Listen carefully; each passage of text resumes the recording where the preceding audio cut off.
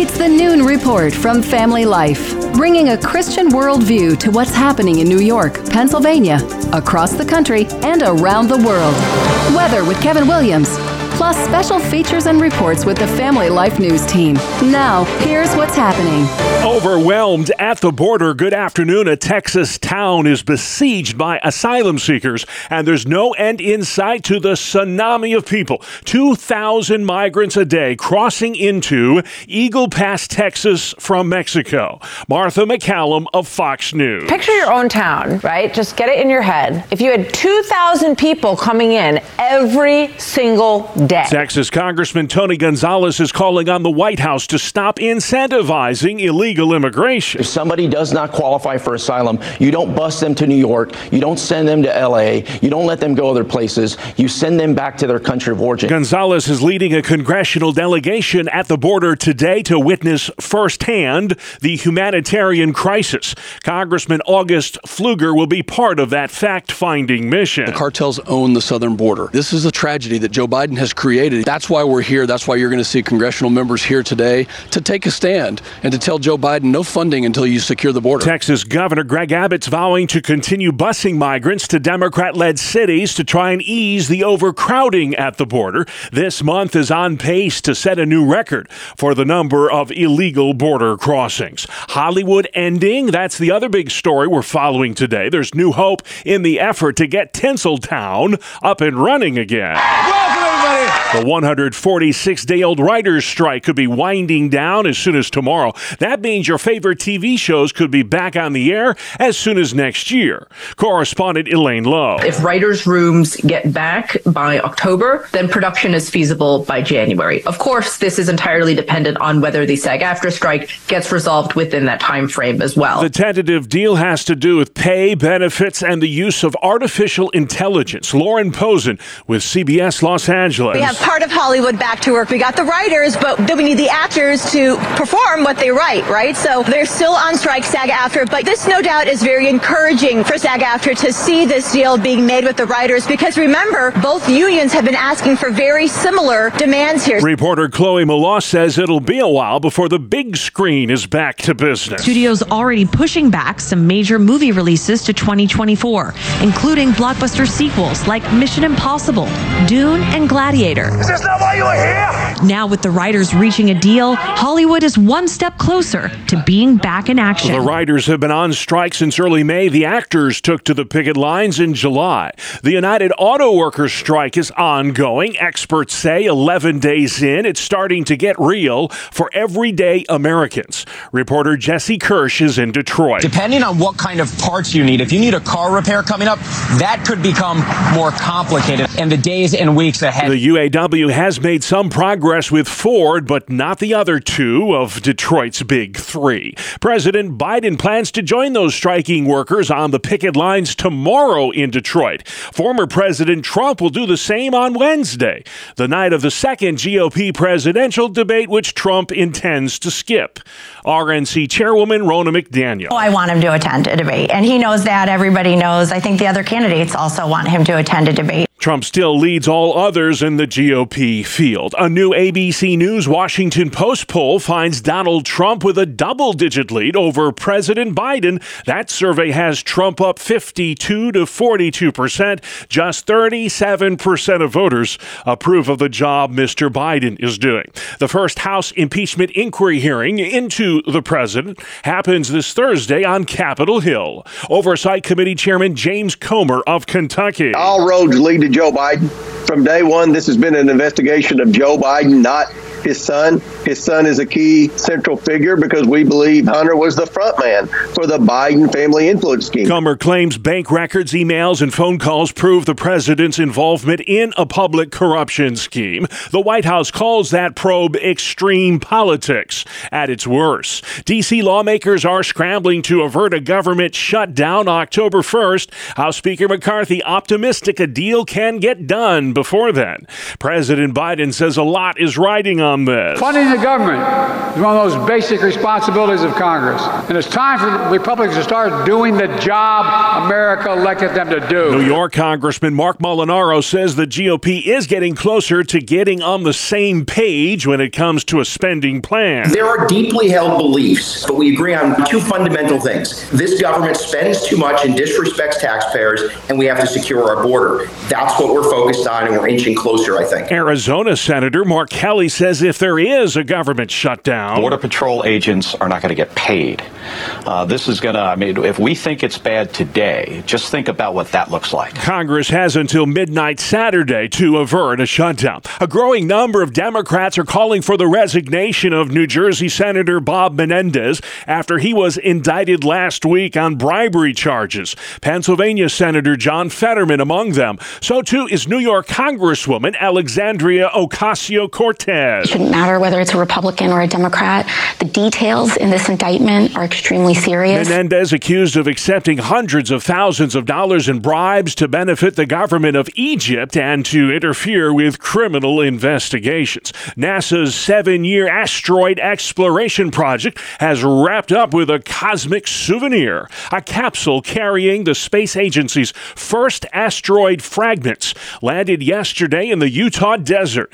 Mission specialist Dante Loretto. We think we've got a lot of sample in that science canister, and we can't wait to crack into it. A robotic spacecraft was launched in 2016. It landed on an asteroid in 2020 where it collected those samples. Scientists are now studying them to learn more about how asteroids can impact Earth. The Miami Dolphins did something Sunday that no team has done in nearly 60 years of NFL football. They scored 70 points in a single game on their way to routing the Denver Broncos. Miami head coach Mike McDaniel. If you just worry about the right things, you don't worry about stats, you don't worry about credit, it's amazing what a group of people can do going in one direction. The Dolphins came within 2 points of matching Washington's NFL record of 72 points in a game against the New York Giants in 1966. Miami will take on the Bills in Buffalo next weekend. Randy will have more in sports coming up. Also ahead on today's Noon Report, 3 strikes and you're out, 4-day work week, and getting around Syracuse. Hi, I'm meteorologist Josh Nichols here in the Weather Center. Some stubborn cloudiness to talk about for now, with maybe even a rogue shower, but the trend is our friend going forward. I'll have that forecast coming up in 10 minutes. All right, Josh, looking forward to that. Let's check the stories making news where you live next. Power crews scrambling today to get the lights back on in parts of central Pennsylvania after the remnants of Tropical Storm Ophelia blew through over the weekend. There are dozens of homes in the Bloomsburg area still in the dark. Flash flooding reported overnight in the city of Scranton. Major detour in effect starting today in Syracuse as work begins on the I-81 off-ramp. That's the ramp connecting southbound 481 to Interstate 81. Detours will be in effect until the spring of 2025. Crystal Cole with Spectrum News. The closure will be in preparation for transforming 481 into 81 and redesigning 81 downtown into a community grid. Now, drivers coming from 481 South will need to take a detour on 81 North to exit 17. Then they'll take a left on East Calthrop Ave and left again onto the 81 South ramp. It'll be a long-lasting change for drivers. Again, that is the southbound I-81 off-ramp in Syracuse, shut down today till the spring of 2025. Pennsylvania State Police have issued a renewed call for the public's help in finding an 85-year-old Tioga County woman missing since July. Land and water searches in the Westfield area for Phyllis Potter have so far produced negative results. Police are hopeful that with people out and about for the fall foliage and with hunting season approaching, somebody might see something, and soon. New York Governor Kathy Hochul is alerting business owners who are looking for employees that a large number of migrants will be able to work soon. Scott Pringle has that story. Kathy Hochul's message to business owners is that help is on the way. She says by November, a huge number of asylum asylum seekers from Venezuela will be able to work and help with the statewide worker shortage after they were just granted temporary protected status by President Biden. My Department of Labor will be working closely with all of you, matching skills because we have to identify who the Venezuelans are. She says there's nearly 500,000 open positions in the state. Many of those are low-skilled jobs. Scott Pringle, New York. A giant sinkhole has opened up in Luzerne County, Pennsylvania. It's forced more than a dozen people from their homes. Officials in Glen Lyon say the sinkhole opened up outside an apartment complex on Rock Street on Sunday. It's more than 100 feet deep. The Red Cross is assisting those impacted by that giant sinkhole in Luzerne County. New York State has implemented a new 3 strikes and you're out policy for unruly fans in the stands. Those who blow their top could get booted from high school games, no matter what the sport. Reporter James De La Fuente has the latest with News 10. According to the new policy, the first offense will result in a warning to stop negative comments or actions. The second warning is a discussion of the new rules with the spectator and a reminder that the third offense will result in the removal from a game. Once removed from a game, the spectator will have to complete a parent credential course or face a one-time game suspension. The new fan behavior policy takes effect immediately for all high school sports in all districts in New York.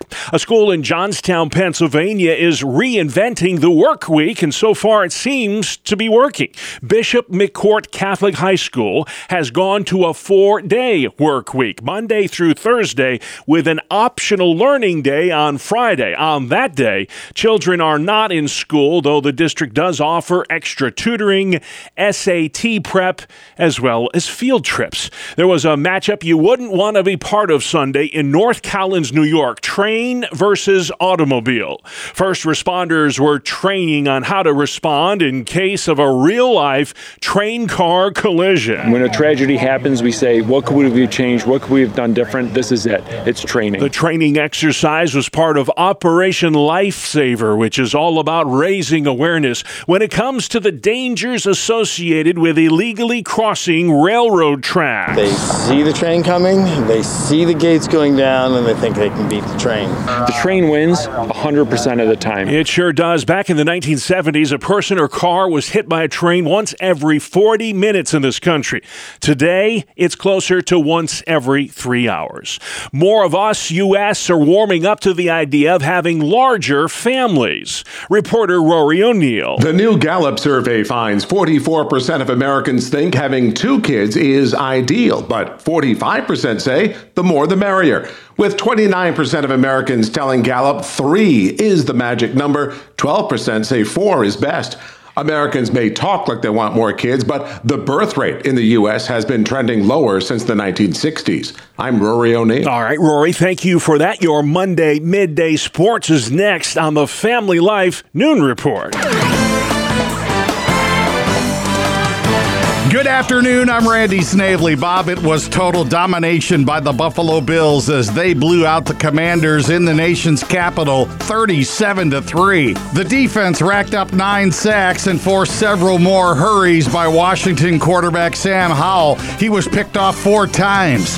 Stephon Diggs had 8 catches for 111 yards. Josh Allen, 20 of 32 for 218 yards and a touchdown. In Vegas, Kenny Pickett passed for 235 yards and 2 scores as the Steelers took down the Raiders 23-18. Pittsburgh's defense picked off Jimmy Garoppolo 3 times, the last time coming on the Raiders' final drive of the game. The Jets cannot beat the Patriots. New England topped New York for the 15th straight time with a 15-10 win. Both the Pats and the Jets now 1-2 on the young season.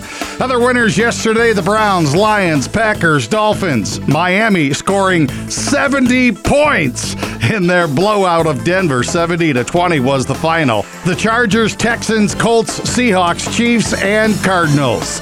To baseball, the New York Yankees were officially eliminated from playoff contention, falling to Arizona yesterday 7-1 in the one interleague game. In the American League, the winners were the Blue Jays, Orioles, Twins, Royals, Rangers, Tigers, and White Sox. Over in the National League, the Phillies, Marlins, Reds, Cubs, Padres, Dodgers, and the Nats and the Braves split a doubleheader. To the NASCAR playoffs, William Byron took home the checkered flag in the opening round of the 12 playoff stage. That automatically qualifies him for the next round. Ross Chastain finished second, Bubba Wallace third. Christopher Bell and Denny Hamlin rounded out the top five.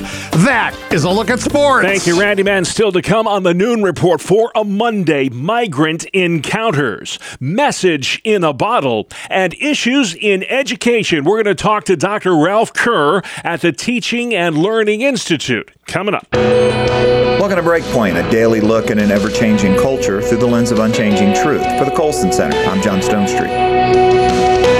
Recently, the U.S. Senate held a closed-door meeting with the biggest names from the world of big tech. The purpose of the meeting was to have a conversation about how the federal government could encourage the development of artificial intelligence while also mitigating its risks. Well, given that focus, it's more interesting who wasn't invited to the meeting. No ethicists, no philosophers, theologians, nor anyone outside the highly specialized tech sector. For a meeting that was meant to explore the future direction of AI and the ethics that'll be necessary to guide it, nearly everyone in the room had a vested financial interest in its continued growth and expansion. Too often, when it comes to new technologies, we so mix can and should that we convince ourselves that if we can do a thing, well, then we should. Among other things, the shift toward a technocratic society redefines our understanding of knowledge. Technical knowledge takes priority over all else. In other words, the how is revered over the what and the why. Another feature of a technocratic age is hyper-specialization. In higher education, students are encouraged to pursue increasingly detailed areas of study. The result is that those who can do the most have not truly wrestled with whether or not they should. Now, of course, those who are researching, inventing, and developing AI should be invited to important meetings about AI. However, questioning the risks, the dangers, or even potential benefits of AI requires answering deeper questions first. Questions like, what is the goal of our technologies? What should be our goal? What's off limits and why? What technocratic challenges have we already faced in the past and what can we learn from them? The presidential years of George W. Bush are mostly defined by his handling of the 9/11 terrorist attacks and the invasions of Iraq and Afghanistan. However, he also faced a very specific challenge of our technocratic age, and how he handled it is a model for the technocratic challenges of today. You see, a central issue of the Bush second presidential campaign was embryonic stem cell research. Bush strongly opposed the creation of any new stem cell lines that required the destruction of human life, including embryos. His ethical clarity on this was due in part to the remarkable work done by his President's Council on Bioethics, the work to develop an ethical framework for promising technologies.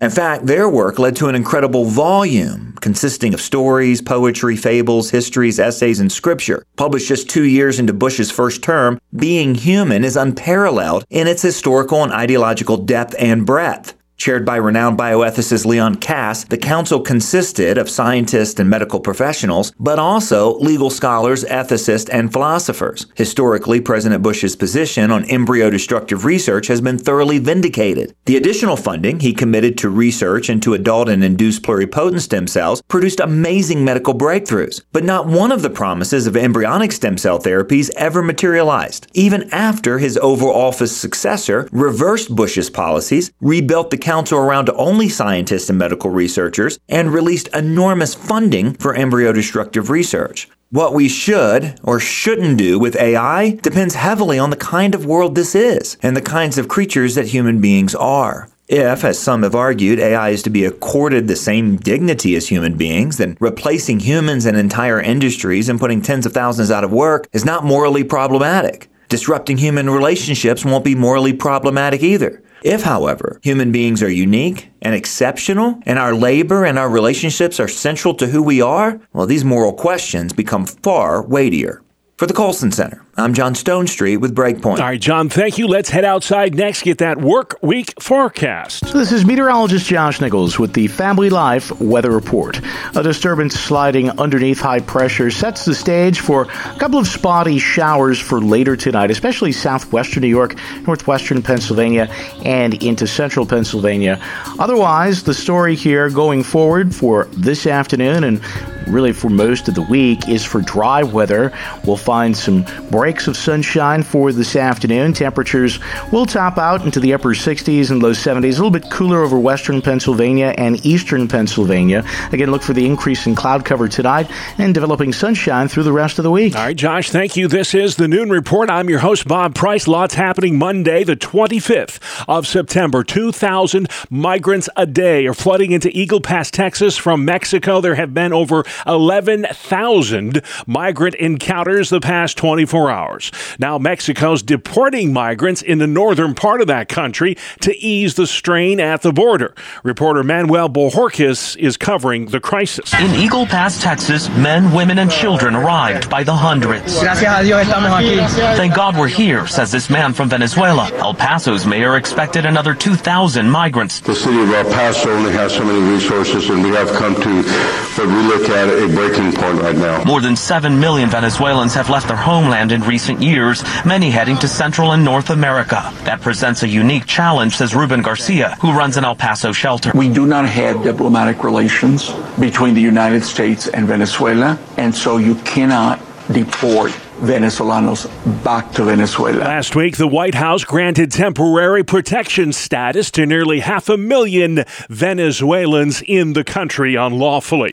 A series of strikes and shutdowns impacting everything from the government to the auto industry to Hollywood. We'll start in Tinseltown, where there's word today of a possible deal to end the writers' strike, which has been going on since May. Hollywood is breathing a huge sigh of relief. Reporter Chloe Maloff. After nearly 5 months on the picket line and marathon negotiations over the weekend, the Writers Guild of America says that they have an agreement in principle, a major step in getting your new episodes of those favorite shows back on the air. Now to the United Auto Workers strike. Union leaders have made some progress with one of Detroit's big three, 11 days into that job action. Here's reporter Jesse Kurz. Still no word on any deals, but the UAW says it is closer to a new contract with Ford than it is with the other two automakers. The union writing in part, quote, "Our pressure on Ford is starting to pay off." President Biden will appear alongside those striking workers tomorrow in Detroit. Donald Trump will join the picket lines on Wednesday. Trump's opened up a 10-point lead over the president in the 2024 race for the White House. The latest ABC News Washington Post poll has Trump up 52 to 42%. And that could stem from the fact that 44% of registered voters reported that they are worse off financially under a Biden presidency. That's the most in this poll since 1986. Reporter Alexandria Hoff. The clock is ticking to avoid a government shutdown on Capitol Hill. House lawmakers have until midnight Saturday to strike a deal. Reporter Ryan Nobles tells us what could happen if that deal does not happen. Millions of government workers, everything from social workers to even members of the military, could go without a paycheck indefinitely. Also impacted government office that handles things like passport renewals and social programs like Head Start would also be impacted. So this has wide-ranging impacts across the country if Congress can't come up with a deal with time running out. New Jersey Senator Bob Menendez speaking today for the first time since being indicted in a bombshell bribery case. Prosecutors allege he used his office to benefit several New Jersey businessmen as well as the government of Egypt. So what do the senator's constituents think of Menendez? Get him out of here as fast as you can. Second time around, right? It's ridiculous. Crook should have resigned 10 years ago. Great state of New Jersey. Even Phil Murphy wants him out. Something else. Not surprising, honestly. This is just a greedy politician who's living off the government dime. Menendez and his wife accused of taking hundreds of thousands of dollars in cash, gold bars, and a luxury vehicle. After a 7-year mission, a space capsule carrying NASA's first asteroid sample has returned to Earth. The rocket touched down in the Utah Utah desert yesterday. NASA's Lori Glade. These types of samples, they are truly the gifts that keep on giving. They are a treasure, and this mission, OSIRIS-REx, is kicking off a decade of sample return. A robotic spacecraft was launched in 2016 and landed on the asteroid in 2020, where it collected those samples. An atheist group is slamming the baptisms of 200 students at Auburn University in Alabama. Fox News religion correspondent Lauren Green. The mass baptism angered the Wisconsin-based atheist organization Freedom from Religion Foundation, and last week it sent a warning to the state school saying, in part, it is unconstitutional and inappropriate for public school employees to direct students to partake in religious activities. In response, Governor Kay Ivey, who is the head of the Board of Trustees for every state university, called their interpretation of the Constitution misleading and misguided, saying in part, requiring college officials to entirely remove faith from their lives could well violate those officials' own religious freedom. Lauren Green reporting. This is the Noon Report on Family Life.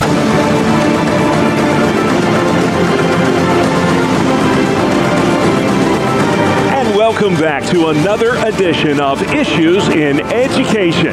Mondays during the Noon Report, we dig deep on the issues impacting our public schools with the good Dr. Ralph Kerr at the Teaching and Learning Institute in Houghton, New York. And Ralph, allegedly, reading is a thing again. Imagine that. The chancellor of the New York City school system says he will be emphasizing reading skills in the country's largest school system. He must have been listening to this program because you've been talking about the need to do this for a long time. With that in mind, there's an old saying in education, I'm sure you've heard it a time or two, that by third grade, children are no longer learning to read, but are reading to learn. Why is that? And is it too late by third grade to develop reading skills? Well, certainly, ideally, reading skills would begin to develop even in kindergarten, but certainly in first and second grade. But I want to say it's not too late by third grade to develop good reading skills. And what the chancellor said is absolutely true, that if you can't read, you're really limited in what you can do in so many aspects of life. I'm just guessing here, but it seems like there is a lot more cases of dyslexia and ADHD being diagnosed than there were when I was growing up. If that's true, I'm not sure if it is, does that automatically mean that those children will need some type of remedial help? Well, I think it is true. Part of the fact is that just the circumstances that teachers are having to deal with now in the classroom, I mean, the lack of good behavior is such an issue that teachers eventually lose their patience with it and make referrals that end up very often in the diagnosis. Dyslexia is really a learning disability that affects one's reading or writing. ADHD is attention deficit hyperactivity disorder, and unfortunately, I think that's misdiagnosed at times. It's possible that if students just behave better, a lot of that ADHD would not be diagnosed. And part of the whole behavioral thing starts in the home with their parents. Yeah. You know, what do the parents let their children get away with? And then you being a baseball fanatic, I know are probably as discouraged as I am about the behavior of people at baseball games and at football games. Certainly if kids are watching TV and see that kind of stuff, they think, well, that must be the way that you work in the classroom. And unfortunately, as we both know, that's not the case. Yeah, we see they're cracking down in districts like Buffalo where they're limiting fans in the stands because kids can't behave themselves. And it's a complicated thing because there's not like a blood test you can take and say, oh, you have ADHD. It is a very subjective kind of thing, not to minimize it, those that do have it, that have to take medicine for it. But you're right. You can use that to excuse a whole range of things. Much these days, you know, we talk a lot about CRT and we talk about DEI and we talk about these buzzwords in education that anger parents and it's righteous indignation. But you say a lot of the solutions to a lot of these problems is if parents were just more involved in their local public school. One way they can do that is to serve on their school board. What are some other ways that parents can get involved, Ralph? Well, you know, it's easy for me to say this because there are lots of ways to get involved. The issue really is that parents, in many cases, because of economic reasons, just don't have time to get involved because both parents are working. Certainly the Parent Teachers Association, the PTA, are always looking for volunteers, and those meetings are generally in the evenings, and then some of the activities that they do would be on the weekends. One of the things that every parent can do is attend the open house, and those should be coming up right now, in fact. So be looking for those and make sure that you attend that open house. And then finally, we don't talk enough about Pennsylvania, but there was a big story last week involving the Keystone State. The PIAA says it's going to count all students now. Homeschool, charter school, doesn't matter when it comes to deciding student enrollment, which of course is so important when it comes to the different classifications. I know they do it differently in Pennsylvania than they do in New York. But what are your thoughts on that, Ralph, as far as using all of the students, not just the public school students, in determining those classifications? Well, there's some real issues with that, obviously. And this is a new law in Pennsylvania that just is taking effect this year. It does count all the enrollment of homeschoolers, charter schools, and everybody, which could really work to a disadvantage to a school district because it really depends on how many of those students would actually participate. It bumps the classification up, but those students don't participate. That could be a real problem because you could end up in a classification in an area that you just don't have the enrollment to justify at all. Gotcha. All right. Well, we've been a lot of places in the last 5 minutes, but if you missed or want more information on any of the topics discussed today, Ralph, on issues in education, you have a website where folks can go to. What is it, Ralph? We do, Bob, and that's simply yrun.org, yrun.org.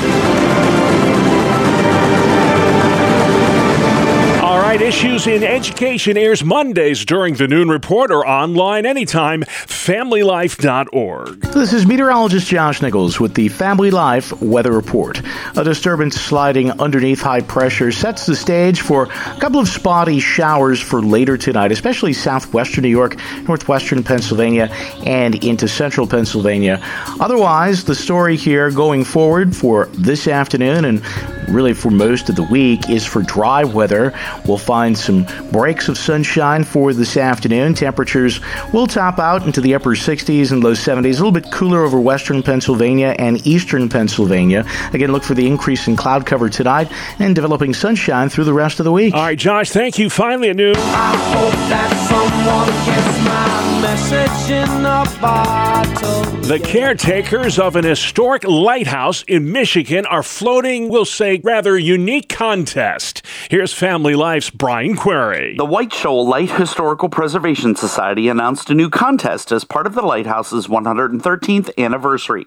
For the contest, 4 bottles containing messages have been tossed into the Great Lakes. The messages inside offer whoever find them a free stay at the landmark, from stays for 1 up to stays for 5 people. The offshore lighthouse, located about 20 miles west of the Mackinac Bridge in Lake Michigan, is the tallest lighthouse on the Great Lakes. The Message in a Bottle contest pays tribute to the Armistice Day blizzard of November 1940, in which longtime lightkeeper George Keller and a colleague threw a message in a bottle into the water in case they did not survive the storm. The men did survive the storm, and now the lighthouse is bringing that story and the landmark's history to light for a new generation. Brian Query, Family Life News. I like it. Thank you, Brian. And that's the world we live in, folks. Monday, September 25th.